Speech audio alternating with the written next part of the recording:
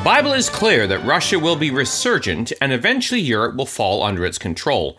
It will join Russia in the inevitable invasion of the Middle East described in Ezekiel chapter 38, verse 3, and say, "Thus saith the Lord God, Behold, I am against thee, O Gog, the chief prince of Meshech and Tubal," or as the RSV puts it, the chief prince of Rosh, Meshech, and Tubal, "and I will turn thee back, and put hooks in thy jaws, and bring thee forth, and all thine army, horses and horsemen, all of them clothed with all sorts of armor, even a great company with bucklers and shields, all of them handling swords, Persia or Iran, and Ethiopia and Libya with them, all of them with shield and helmet, Gomer and all his bands, and the house of Togarmah of the north quarters, and all his bands, and many people with thee." Well, we live during the time when the great preparation described in verse 7 is taking place. "Be thou prepared, and prepare for thyself, thou and all thy company that are assembled unto thee, and be thou a guard unto them." This is similar to the description in the prophecy of Joel when the decree goes out to wake up the mighty men of war. We read in verses 9 to 10 of chapter 3, "Proclaim ye this among the Gentiles, prepare war, wake up the mighty men, let all the men of war draw near, let them come up, beat your plowshares into swords and your pruning hooks into spears, let the weak say, I am strong." Well, since the outbreak of the Ukrainian war, the world has struggled with how to control the Russian bear. PBS reported this week, global oil prices have risen on fears of restricted supply, which has only fattened the Kremlin's take. Meanwhile, skyrocketing energy prices have fed inflation that is squeezing consumers in rich and poor countries alike and threatens to push Europe into recession. End quote. Well, in an attempt to tether the Russian bear, the G7 countries are looking to target any shipping companies working with Russia to ship its oil to market. On September 2nd, 2022, PBS reported finance ministers from the Group of Seven industrial powers on Friday pledged to impose a cap on the price of Russian oil in a bid to limit the Kremlin's revenues and ability to fund its war with Ukraine, while also curtailing the war's impact on energy prices and inflation. The ministers said they would impose a cap by barring insurance on or shipping companies from helping Russia sell oil at prices above the set limit. End quote. However, this will not be easy to implement, as France's foreign minister was reported to state by CNBC. We read French Finance Minister Bruno Le Maire said on Saturday that efforts by G7 nations to introduce a price cap on Russian oil would require commitments from the wider international community to be successful. Yahoo News also reported France's energy transition minister said Tuesday that very clearly, Russia was using gas as a weapon of war. Western nations fear that Moscow is driving up gas prices to try and weaken their resolve in opposing its invasion of Ukraine. End quote. Well, rather than being cowered into a corner, the Russian bear came out swinging. NBC News reported on Wednesday the Russian state-run energy company has shut down the Nord Stream 1 pipeline on Wednesday for what it said would be 3 days of maintenance. Then following the G7 meeting, Russia came out swinging again. NBC reported Europe's energy crisis loomed larger on Friday after Russian energy giant Gazprom said it couldn't resume its supply of natural gas through a key pipeline to Germany for now, citing what it said was a need for urgent maintenance to work to repair key components just hours before it was due to restart deliveries.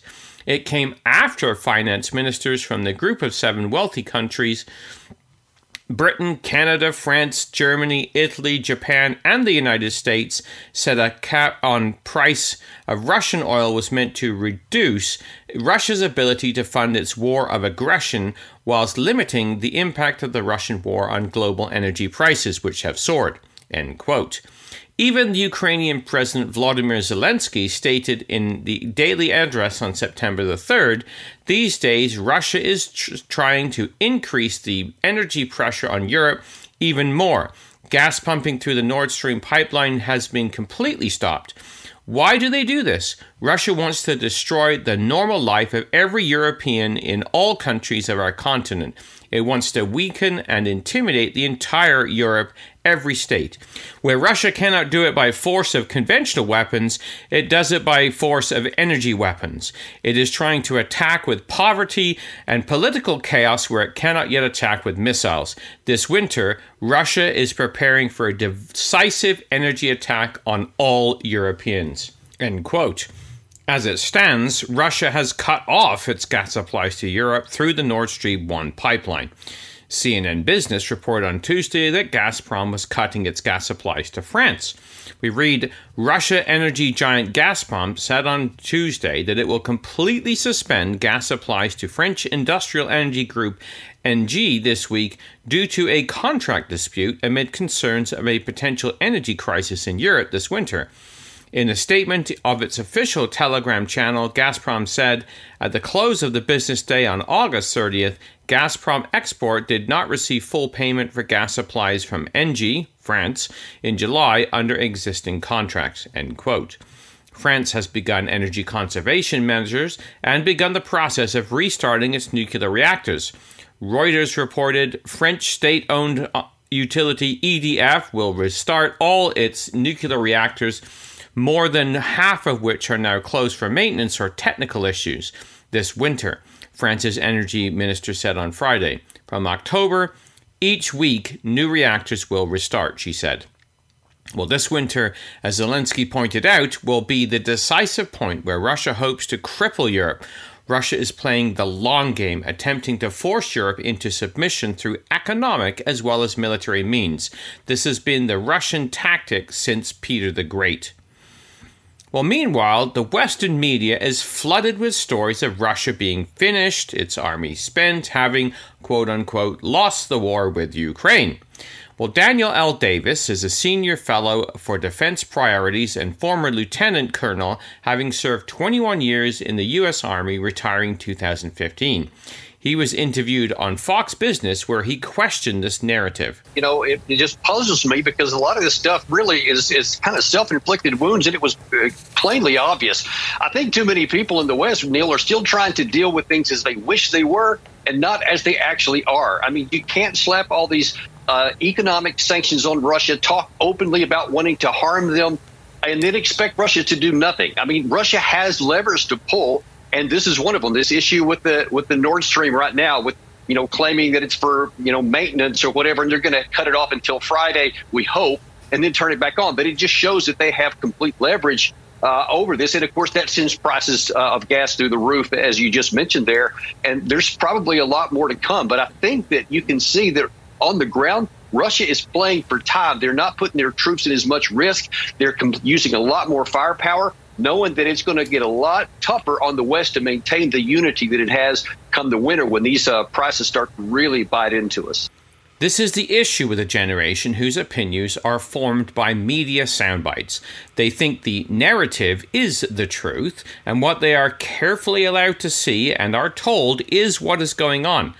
The reality is that God has a narrative that his angels are busily bringing into place that will see his vindication. As we read in Ezekiel 38 verse 16, "Thou shalt come up against my people of Israel as a cloud to cover the land, and it shall be in the latter days, and I will bring thee into my land, against my land, that the heathen may know me, when I shall be sanctified in thee, O Gog, before their eyes."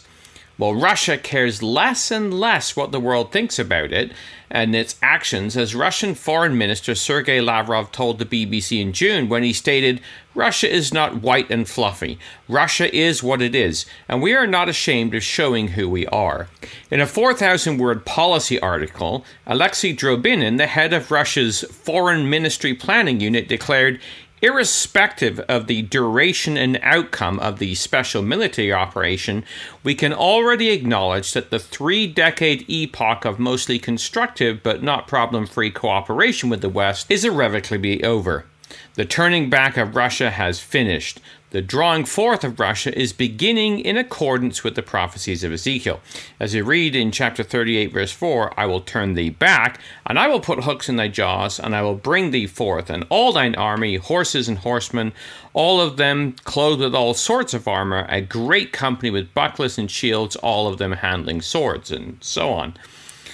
Well, not only this, but Russia is also threatening the nation of Moldova, not a member of either NATO or the EU. The German publication Deutsche Welle, DW, reported Russian Foreign Minister Sergei Lavrov this week warned Moldova not to endanger Russian troops stationed in Transnistria, a pro-Russian breakaway region in the country's east, saying doing so would spark a military confrontation.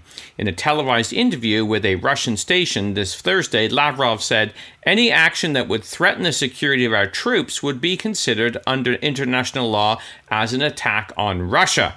In the television interview, Lavrov said that Russia would defend Russian speakers in Moldova, reminding viewers that apart from Transnistria, the region of Gagauzia is also seeking special recognition in the country. He said he hoped Moldova's leadership would end the Western-dictated geopolitical games and instead think about the interests of the people living side by side. In July this year, Lavrov already accused Moldova of working to annul everything Russian, just like in the Ukraine. End quote.